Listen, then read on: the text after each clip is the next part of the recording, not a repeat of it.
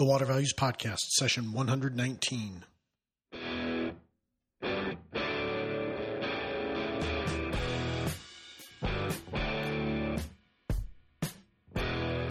Welcome to the Water Values Podcast. This is the podcast dedicated to water utilities, resource, treatment, reuse, and all things water. Now here's your host, Dave McGimpsey. Hello and welcome to another session of the Water Values Podcast. As my daughter Sarah said, my name's Dave McGimpsey, and thanks so much for joining me. Well, we got a great show. It is jam-packed. We have David Dolphin of IECA here, and he is going to discuss a wide range of essentially remote monitoring system issues, everything from battery life to signal strength to keeping, how you keep the systems functioning. How you keep the systems functioning in that wet environment.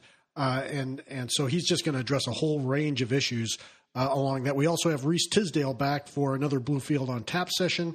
And he's going to do a great job explaining, talking about a little about the Cape Town emergency, this kind of slow-moving train wreck, as he calls it, that is a major city running out of water. And he's also going to talk about a little about decentralized water systems.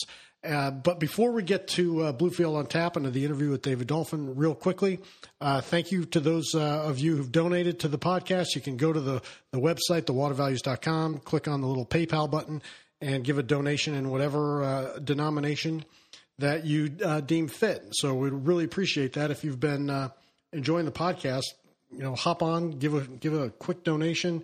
Again, any denomination is appreciated to help defray the costs of putting the podcast on. And also, I want to thank a couple folks who have anonymously given a 5-star rating to the Water Values Podcast on iTunes.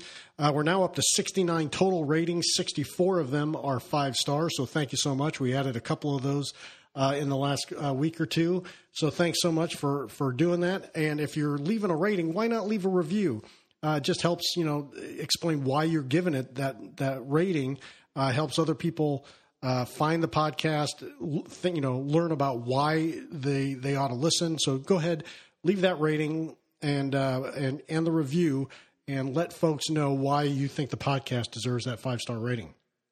So without further ado, let's get to Reese Tisdale with the latest episode of Bluefield on Tap. Well, Reese, welcome back to Bluefield on Tap. Great to have you back. How have you been lately? Things are good, Dave. Always glad to be here. And, it's almost the end of January, so a month into 2018. Things are moving fast. Yeah, amen. Well, what's on your mind these days? It's interesting, a couple things. So I think one is the recent news about Cape Town, what's happening there, the impact of drought on the Western Cape, and sort of the fear that it may be a city that runs out of water, a large city at that. And then the other, secondarily, is the impact of or opportunities for decentralized water systems. We're starting to see more activity in that space with Salesforce, actually, in the city of San Francisco, the water department. They just announced a partnership, and what it looks like to be the largest on-site commercial water reuse system in the country for a commercial property. So we see that as a sign of change of things in the U.S. market, at least. Okay, well, let's talk Cape Town first, because I think a major city running out of water, that will give us a nice transition into the reuse issue. But tell us what exactly is going on with Cape Town. So basically, South Africa, the Western Cape in particular, it's a drought-stricken kind. They're water-stressed is a better way to put it. And I think it's ongoing. It's just the nature of the geography.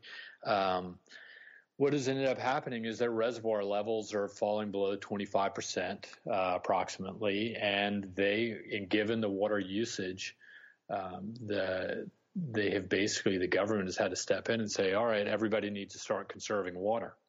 And I think starting February 1st, they were talking about reducing the usage of water to, I think it was about 13 gallons per person a day that could be used, down from, I think, 22, which it's more recently been. I think the issue is with a reservoir and no rains, the reservoir levels declining with increased water usage. Conservation is really the only solution right now. They can put in temporary desal right now, which I think they're doing in some cases, looking to the future. But this is a slow motion car crash that's been ongoing. And in brief, to give you an idea, when Bluefield was founded in 2013, one of the first pieces of research we put out was looking at South Africa and desalination and reuse systems and government policies and the need for alternative water supplies. Well, guess what? April 21st, and I think, Dave, you and I talked before this, it may have inched forward a little bit, but basically April is a month where the government is projecting that they're going to run out of water.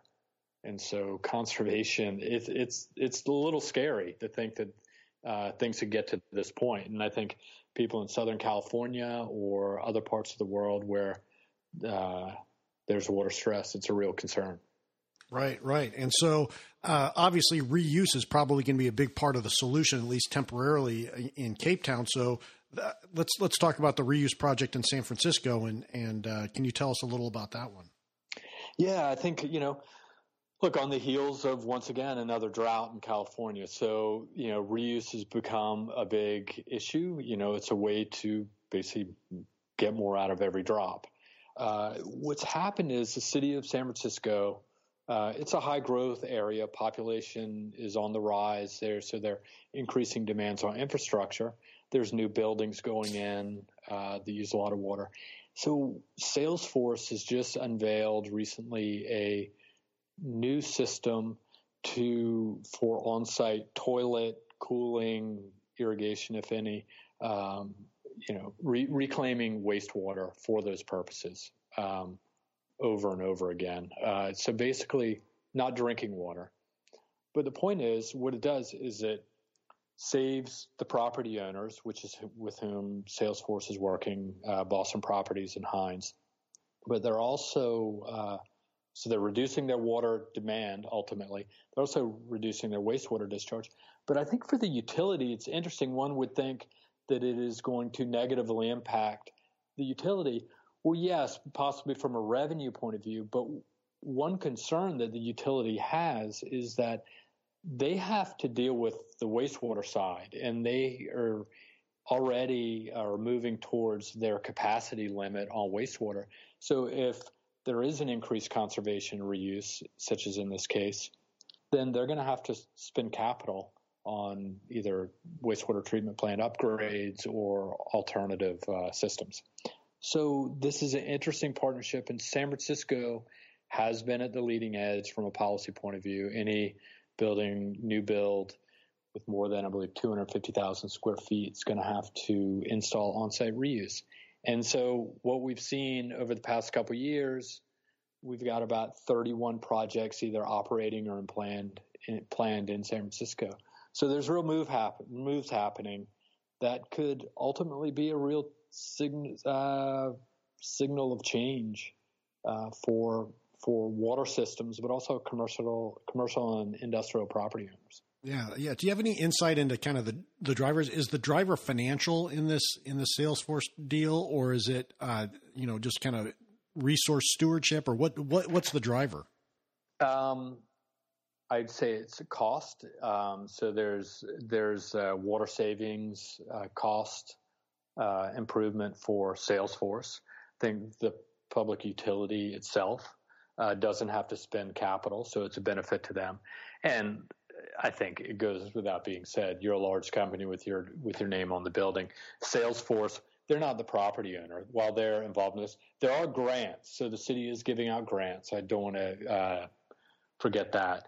But I think from Salesforce's point of view, it's good branding. It's stewardship, essentially. And so there's there's value to that for marketing, obtaining talent and so on. So I think that's really interesting. And look, it's not new. We saw, well, not exactly perfectly analogous, I think we saw something similar happening in the solar PV industry. Large commercial property owners, whether it be Walmart, Costco, I think it's Prologis, they have large rooftops. They became a channel to market for PV developers. And I think what we may start seeing is potential, these large scale property owners, particularly for new build and building retrofits, to install on-site reuse and treatment systems. All right. Well, great insights. Thank you so much, Reese. Really appreciate it, and we'll hear from you next time. Thanks again. Absolutely. Have a good one, Dave. Thanks, you too. All right. Bye. Well, as always, Reese does a great job talking about whatever's current in the water sector here on the Bluefield on Tap segment. So again, we always appreciate Reese's time when he comes on. And so now we're going to turn to David Dolphin with IECA, and I found this incredibly interesting, which is why we talked for so long during this interview. I mean, it was he's just a font of information about remote monitoring systems in the water industry in general, and so I think you're really going to learn a lot when you listen to David Dolphin. And so I'll just get out of the way and let the interview take place. So open your valves, fasten your seatbelts, and here we go. Well, David, welcome to the Water Values Podcast. It's great to finally be in touch with you and speak with you. Can you, to start off, could you tell our listeners a little about yourself and how you got interested in water? Sure, David. And first, thanks so much for inviting me. This is a great opportunity, I think. I'd like to describe my kind of entry into the water industry as a happy accident. In fact, I was in my late 20s working actually in the gas turbine industry. I met the woman of my dreams. It turned out to be my future wife, and had to move to London to be with her. And it just so happened the first job I found was in the water industry, and I've been in the industry ever since. All right. Well, so what roles have you filled in the water industry? I started out in an engineering capacity, and that's really what I've been doing previously in my career up until that point. And I particularly had a focus and some expertise in hydraulic modeling. And for 2 years, I worked with a company called Patterson Candy International. It's part of the Portals Group, which is one of the granddaddies of the industry in Europe. And I specialized in developing a hydraulic model for the design and development of water treatment plants. It's kind of early days for that kind of thing. And I wrote it in compiled BASIC. How about that? Trip down memory lane. Yeah. And so what are you doing now? So now I'm doing something quite different from that. I'm running the North American business of IECA. IECA, that's spelled AYYEKA, is an Israeli tech company developing communication solutions in the main for creating data from dispersed assets, and particularly focused on the water and wastewater industry. And in fact, I've been in this kind of field for the last 7 or 8 years. Previously, prior to joining IECA, I was with Veolia, the world's largest water purification, treatment, distribution, operations company, and had actually been with Veolia for nearly 20 years. During that time, I've fulfilled a whole bunch of different roles, including sales and marketing and general management in both industrial and municipal water and wastewater treatment. And in fact, came across IECA whilst I was with Veolia in North America, looking for communication partners for some new sensing technology that we developed, and identified IECA amongst a list of other companies for a range of reasons, really. they seem to really kind of tick all the boxes of all the things that we had sort of struggled to find with some other partners. On the one hand, in a very kind of practical sense, with the devices that IACA manufactures, they're tough and they're designed to operate in the kind of environments that you find in a sewer or in a water distribution system. They're robust in terms of the supporting technology. So communication is via cellular, and IACA uses a multicellular device. So your communication module is agnostic as far as the provider of the cellular signal. So it'll check and make sure that whatever is available, they use the strongest signal. That's pretty important. And I think also the other thing that we found in Veolia was that there were a lot of companies out there with a fully integrated offer, which includes sensors, includes the communication devices, includes the sort of the data management platform, analytics, everything. But we're not very good at integrating with our systems at that time, and we didn't have the kind of flexibility from the perspective of the parameters that we were trying to create data about. And it's one of the things that I liked about IACA at the time was that the devices A, worked, and B, you could connect them to just about any sensor and to just about any data management system as well. Right. So, and I'm glad you've ticked off all these kind of the practical side of technology issues, and because that's really what I wanted to dig into, given your background and experience in this stuff. And so, I think you've kind of laid out some of the common issues with technology. Before I ask my next question, were there other kind of common issues with technology that you haven't previously identified that you think we ought to mention at least? Yeah, I think maybe some of what might look like the simpler stuff. Really, in a lot of cases where you're trying to create this data, you're in a kind of hidden zone. Getting a cellular signal is not that easy. So in a manhole, in a sewer collection network, underneath a cast iron lid, there's not a lot of cellular signal. So in some cases, you're not going to be able to just use a device with an internal antenna. So you need to have a range of different external antenna options, including for those cases where signal is particularly weak and you're in an environment where you could be under a roadway, for example. Being able to use an in-road antenna is probably the only way that you're going to be able to get a reliable signal. So that's important.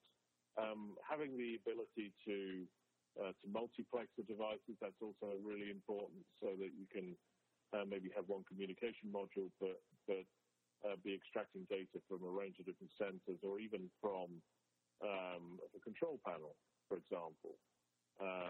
If you took a situation like a lift station in a sewer collection network, for example, you probably want to measure a bunch of different things, including wet well level,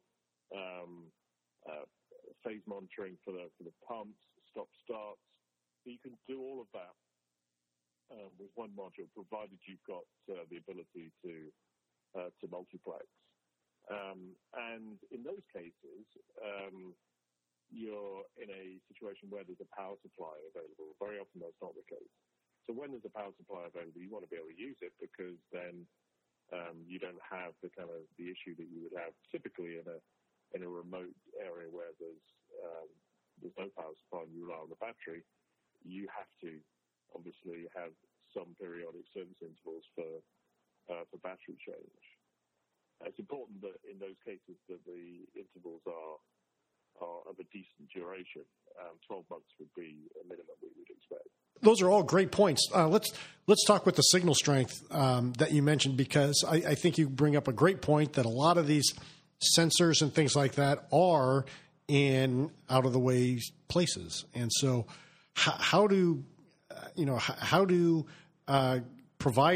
tech providers, come up with solutions that can meet the parameters of signal strength for utilities or other users of these sensors? I mean, how is that accomplished? Well, I think it's key that whoever the supplier is, you need to have a flexible platform. So first of all, you need to be cognizant of what's happening in the telecommunication space. So there are a lot of devices out in the field in the US that use CDMA technology, for example, for communication. And Verizon has just announced that they're going to be discontinuing CDMA from the end of next year. So you've got to be able to move with the times, which means really nowadays that you've got to be able to offer 3G, 4G, or LTE, as it's otherwise known. And the next step is going to be narrowband IoT, and that will be probably the launch phase for industrial Internet of Things technology. So you've got to be able to do that, and there are other types of communication medium. There's a low power wide area network known as LPWAN. You need to be able to operate on those networks where they're available. And, in the ultimate situation where you really are in the middle of nowhere, then satellite communication is probably your last resort. The objective, however, all round should be to provide 100% data security. And I've seen in the past, some vendors claiming, 90%, 95% data security.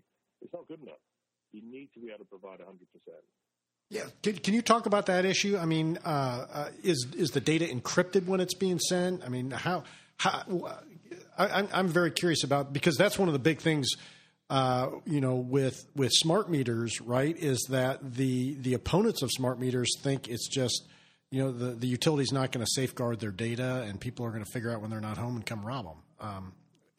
In addition to some other. Yeah, good point, David. And probably if I explain the way that IACA technology works, it will hopefully highlight some of the issues we need to be cognizant of. First thing is from a data security point of view. I already mentioned a little bit earlier that a multi-provider connectivity is really important. So let's say you've got a network of devices throughout the connection network. You're not going to have to worry about the signal strength of Verizon being better in one place, AT&T better in another, T-Mobile better somewhere else. It doesn't really matter if you have a multi-provider approach. So the device is always roaming. And when the device wakes up, because these are ultra-low power devices, of course, when the device wakes up to send a package of data, it looks around, finds the strongest signal, sends the data. So that's step one. Inevitably, at some point, there's going to be a time when the device wakes up and it's not going to find the signal. Maybe there's been a lightning strike on a nearby cell tower. The extreme kind of situation. It's super important that the device has a decent onboard capacity so it can continue to gather data from the sensors and hold it on board until such time it's able to transmit. And that's the case with IACA set up. So the next thing to consider is how secure your data is once it's been transmitted. And cybersecurity here is absolutely key. First of all, the data has to be encrypted and should be encrypted to the latest standards. Secondly, the IACA devices have no fixed IP, and so they are literally impossible to find via the web server. So the device itself always initiates the communication and is online for just a few seconds. So a hacker would have to be super clever to be able to find the device at all, and then they would have to be able to crack the code that the device that the messaging was encrypted with. So those are, you might ask yourself, who really cares about what level the sewer is operating at? But data security is a big issue, and we've already seen some pretty interesting and quite disturbing hacking events taking place, particularly with some of the dumber domestic IoT devices that are around these days. Yeah, so that brings up a good point. So you're talking of a sensor whose sole job is to take readings on data and send it out. What about so that's kind of a one-way stream, and that's why that particular device might be difficult to hack. What about systems where you need two-way communication? Let's say that there's a sensor on a valve and you want to shut the readings get to a certain level. You need to shut that valve and divert flows into a different direction. How does that affect the cybersecurity aspects of this? If you've got this is maybe a little bit outside the remit of IAC typically. Okay. Usually our devices are providing one-way communication of data to perhaps to a client SCADA system, and then the control signals from the SCADA system would come out via some sort of remote telemetry through an RTU probably. But you do highlight an interesting point, and that is that aside from the control aspect, to be able to manage the data acquisition devices that we have in the field, you need to have two-way communication. And you need to be able to, first of all, configure the devices. So each one of the IACA's wavelet devices has some embedded firmware and is capable of reporting by exception for events such as, let's say, alarm levels for level in a sewer would be one example. You need to be able to configure that from your web browser, because you don't want to be visiting a site every time you want to make a change. And you need to be able to make sure that data is held locally within the device. So there you have a two-way communication. But because the device itself initiates the passage of information, what would happen would be the device would wake up on its normal kind of routine, would send a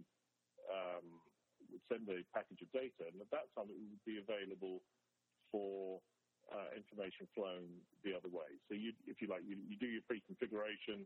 It could also be firmware upgrades ready to go. They basically are transmitted during this kind of window while the devices initiate the communication. Got it. So that's who could have thought we were going to talk for that long based on essentially signal strength cybersecurity issues. I think that that's a fascinating aspect of all this. What about you kind of alluded to it earlier, the kind of fitness for the environment, leak proof, what are the issues surrounding that, concerning, because these devices are going to be in wet environments and they need to be rugged and all that. Can you talk a little more about, the technology that's actually in there and that how it can stand up to the environment it's placed in? For sure. Yeah. I mean, this is what I call the sort of like the nuts and bolts issues. And you've got a couple of issues here. The first thing is, how do you design an enclosure that's going to be okay when it's submerged in sewage? It's going to be okay if it gets hot. It's going to be okay if it gets cold. It's probably going to be okay if somebody uses it as a step. Obviously, we'd rather that isn't the case, but, these are the things that happen. In a way, that's all relatively straightforward, so long as the device is designed robustly out of the right materials. And so you'll see a lot of devices on the market which use kind of industry standard enclosures. IACA went one step further and designed an enclosure that was specifically for these kind of environments. So it is very rugged. But you do have a couple of challenges because it's a battery-powered device. The battery's inside. and you have to change the battery. So you've got to have then a means of being able to do that in the field reliably and in such a way that you can reseal the device effectively afterwards. So every wavelet has double seals, both gaskets and also the bolts to hold it together have sealing gaskets too. And we typically would recommend that every time a battery is changed, that you change the gasket set too, to try and minimize the opportunity of seal damage. Also, every material on Earth, to some extent, is porous. And so although an IP68 device can operate submerged under meters of water for days on end, in a humid environment, under a manhole cover, in a lot of water or wastewater applications, it's generally speaking a pretty humid environment, you do tend to get some ingress of moisture, even through, industrial grade plastics. So a couple of things important there. First thing is our devices are always packed with desiccants, so that we minimize those effects. And there's also an inbuilt humidity sensor, so you can see one of the data streams that you get, not just the data that you're trying to measure, but there are multiple data streams provided to the user on the health of the device itself. So there's a battery stream there's a data stream for humidity. There's one for battery life. There's one for GPS signal, and a whole bunch of other things. So it's not just the actual parameters you're trying to measure that you can see, but you can see how the device is working, and those things are really important for remote device management and fleets. Particularly if you've got one or two of these devices, that's one thing. If you've got a couple of thousand, then you really need to be able to do this from a centralized location. Right. So you just mentioned GIS, and I don't know why I didn't think of this before, but I'm very curious about interfacing the technology. So let's say you've got all these sensors, and your primary goal, let's say, is to collect data just to monitor flow or to see if there's a problem coming up. But does that allow you to kind of interface with, say, a GIS map of the system, so you can see hot spots? I'm just trying to think about using the data to spot bigger trends, things of that nature. I mean, how does that technology assist the utilities in identifying those types of things? Okay, so in a couple of different ways, David, actually. First off, all the devices have a GPS module, so they will position themselves if they're able to see a satellite. If you're in a situation where you can't see a satellite, you can position through the user interface, you can position the device on a map yourself, either by drag and drop or using or inputting the coordinates. So first of all, on the IECA user interface, when you look at the device itself, the first thing you see is a map, and you can see a bunch of pins all over the map, which are indicating where the devices are, and you can see at a glance the pins are either green, yellow, or red, and that will indicate, as a sort of, if you like, a real kind of high-level overview, you can see where there are some issues. And very, very quickly, you just click on one of the pins and drill down to see what's happening. So that's the first way. The other way is one of the things that IECA has specialized in is exporting the data from our systems to clients' own systems, and that could be SCADA, but it could be CMMS, maintenance management systems. It could be GIS mapping. It could be almost anything.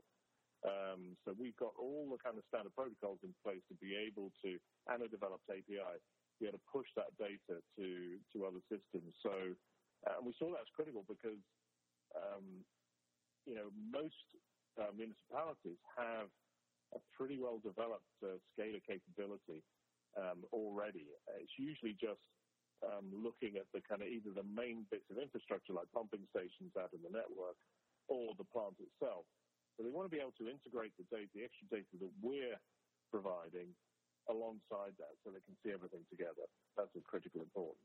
The next question I was going to go down was power management. You'd mentioned this earlier. You said batteries ought to have a 12-month life.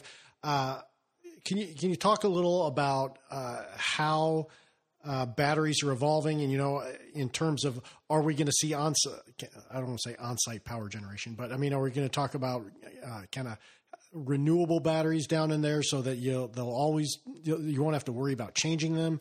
How is the shelf life for the battery been extended with other recent technology? Can you address some of those issues? Well, you have now raised a topic which we could probably talk about for a couple of hours, but I'll try and be as concise as I can. So there's a number of pieces to this, really. The first one is the actual management of power itself. So first of all, let's say you start with a low power sensor. And these are very often semiconductor devices. They're operating at super low voltage and current microamp type devices. And in some cases, they're on only when they're taking readings. And then the management of those devices is done by the wavelet device itself. And the wavelet device itself is a low power device, and it is also going to be providing power in a lot of cases and managing that power for the sensor itself. So in a typical situation, you'd have a sampling rate, let's say every few minutes, and then a transmission rate, which is user configurable, which would be of the order of probably some hours. So in the meantime, the device will store the data, and at the time when it's ready to transmit, it will send a package of data complete. So you'll have a full data set, which is reported on a periodic basis. And then if you remember, I mentioned earlier the reporting by exception. Since the device has got configurable alarm thresholds, if you like, which the user configures through the interface, if you hit one of those thresholds, the device will do a few different things. The first one is it will send a package of data immediately. Second one is it will send an alert by email or SMS to a list that is also configurable. And then the third thing that will happen is it will move from one state, if you like, to the next. And these states are user configurable too. So you could have a situation where, let's say you were sampling every 5 minutes and you were transmitting every 4 hours in a kind of relatively steady state environment. And once you move into this new environment, you could change those parameters so that let's say you sampled every 1 minute and you transmitted every hour. And then there are multiple thresholds like this. So if you could get to the emergency situation, you could be transmitting data almost all the time. So you've got pretty much real-time view of what's happening out in the network. And you can do that then, if presupposing that the events are not happening all the time, then you can get this real-time eye on the ground without really compromising battery consumption, because the one thing that currently is the biggest drain on the battery is the actual transmission of data. This, by the way, is going to improve as we move towards lower power systems like NB-IoT, but it's also always going to be a significant factor. In terms of battery development itself, because that's one of the questions you asked, battery efficiency, as we know, has got greater and greater. And in fact, the power density of batteries these days is amazing. The IECA, the battery that IECA uses, is actually a military-grade battery, which is a 2D cell battery. It's pretty small, and it has a battery capacity of 32 volt amps, which is about double the capacity of the battery you have in your car. and yet it's the size of a mobile phone. It's obviously thicker, but smaller than a mobile phone, in fact. So battery technology has developed enormously, but that's not a rechargeable battery. There are some devices on the market that are using. In fact, there is a virtual industry emerging in devices which are extracting geothermal energy from the ground and the surroundings, that are extracting vibration energy from manhole covers, that use intrusion devices into pipework to run turbines to generate power. So I do think this is going to be quite an interesting industry over the next 2 to 3 years, and that will grow alongside, I think, the better and better power management. Yeah. So who knows? We might end up in a situation where we have devices that can be positioned in the field and never need a service visit. Yeah, I mean, I think you're right. It sounds like an absolutely fascinating time to be in that field. One of the last things I want to talk about on the practical side of the technology was obsolescence. I mean, you kind of mentioned it, alluded to it with Verizon phasing out CDMA, but can you talk about technological obsolescence and kind of how that fits together with the payback for the installation of these systems? Yeah, I think that first of all, any player in this industry needs to be constantly developing. It's microelectronics. It's the electronics industry. It's no different really than the smartphones that we have. Things are moving at a pace. You have to stay ahead of the curve. So that's the key. That's key. That said, of course, you have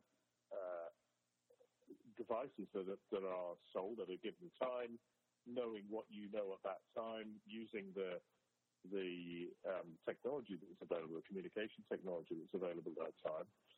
It's incumbent really on the manufacturers of these kind of devices to develop them in such a way that it is possible to upgrade them with minimum fuss and minimum cost in the future. So the way that the PCBs in the Echo device are developed is modular. So if at a certain point you move to a new type of communication technology, it's possible to change out part of the electronics and do that relatively simply. That's important. Mm-hmm. But probably more important is to be always on the edge of the curve. So, our device is currently 3G, 4G. We already have developed narrowband IoT devices.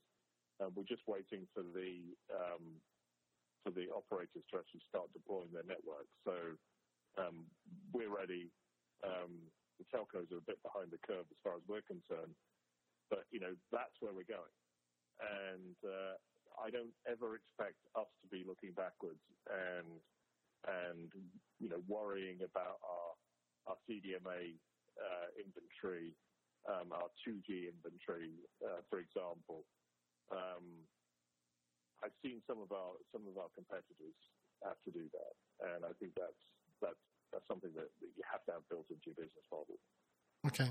Well, that's all great information. Now, if we can kind of step back from kind of the nitty gritty on the technology, and can you kind of share some of what you perceive as the regulatory drivers, or what are the regulatory drivers for the industry right now in pushing utilities towards technological solutions?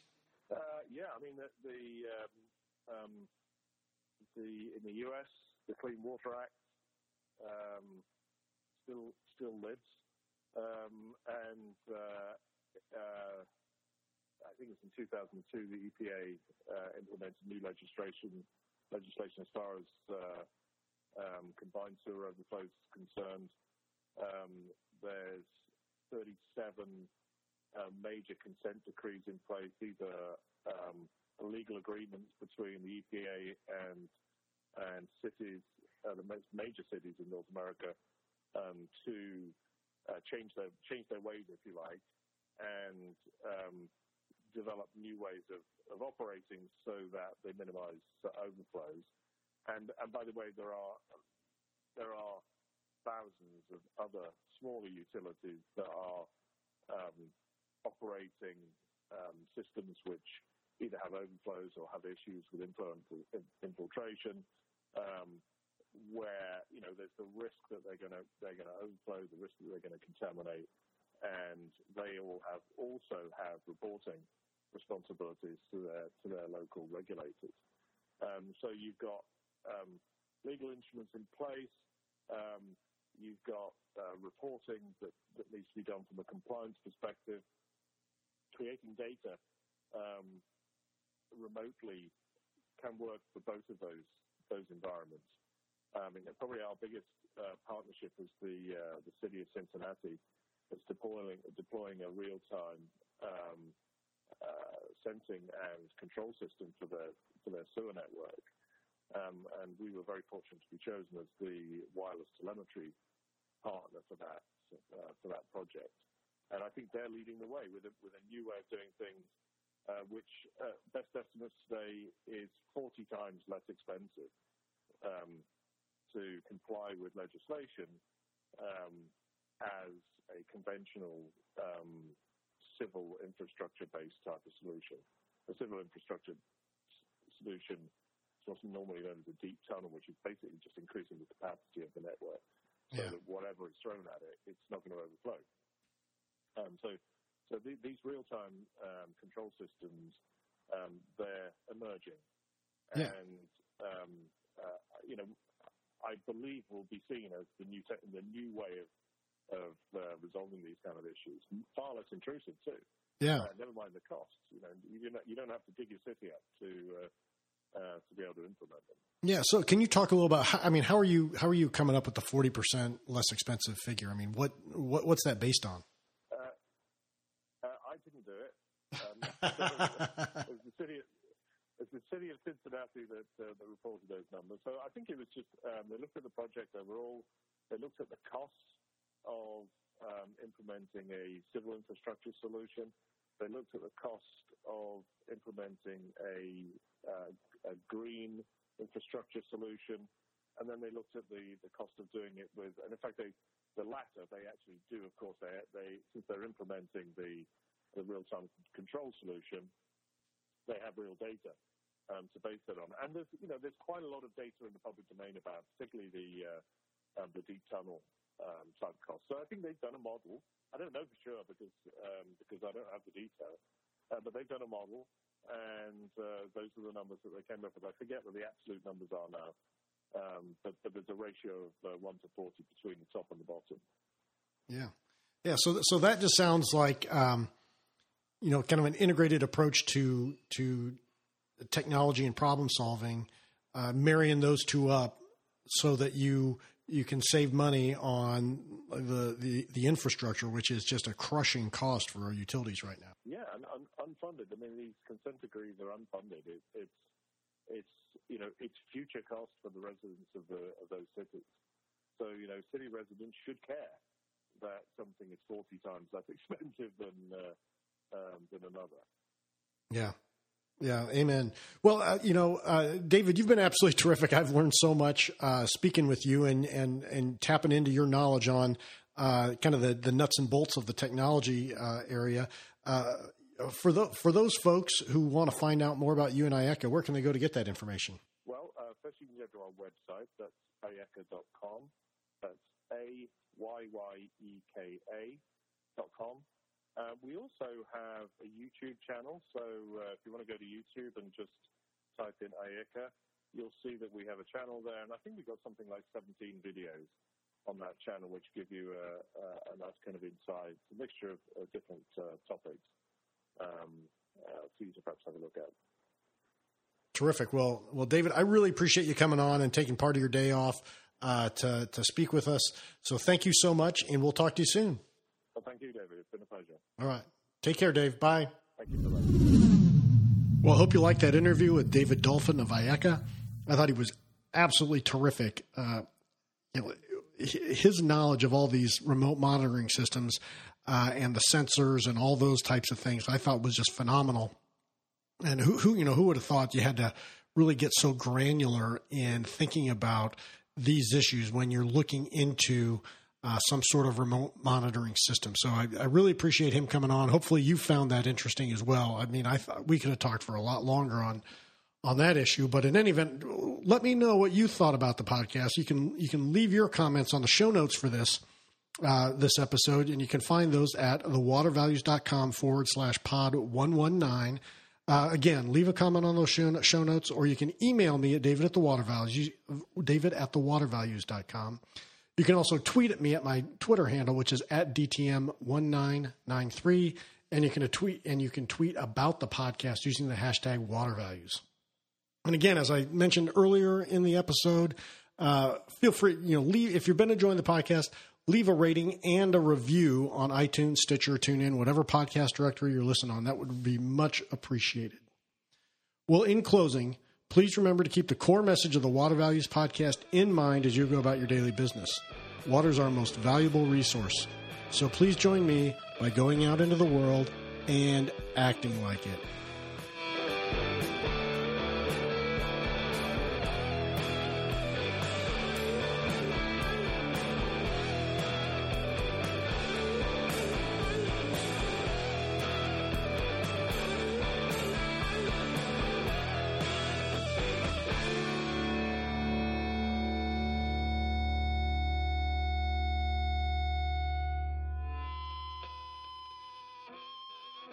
You've been listening to the Water Values Podcast. Thank you for spending some of your day with my dad and me.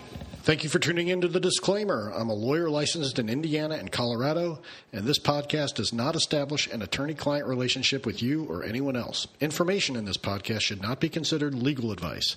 Further, this podcast is not a solicitation for professional employment. I'm just a lawyer who finds water issues interesting and who believes greater public education about water issues is necessary. And that includes enhancing my own education about water issues, because no one knows everything about water. Thanks for listening, and we'll talk to you next time.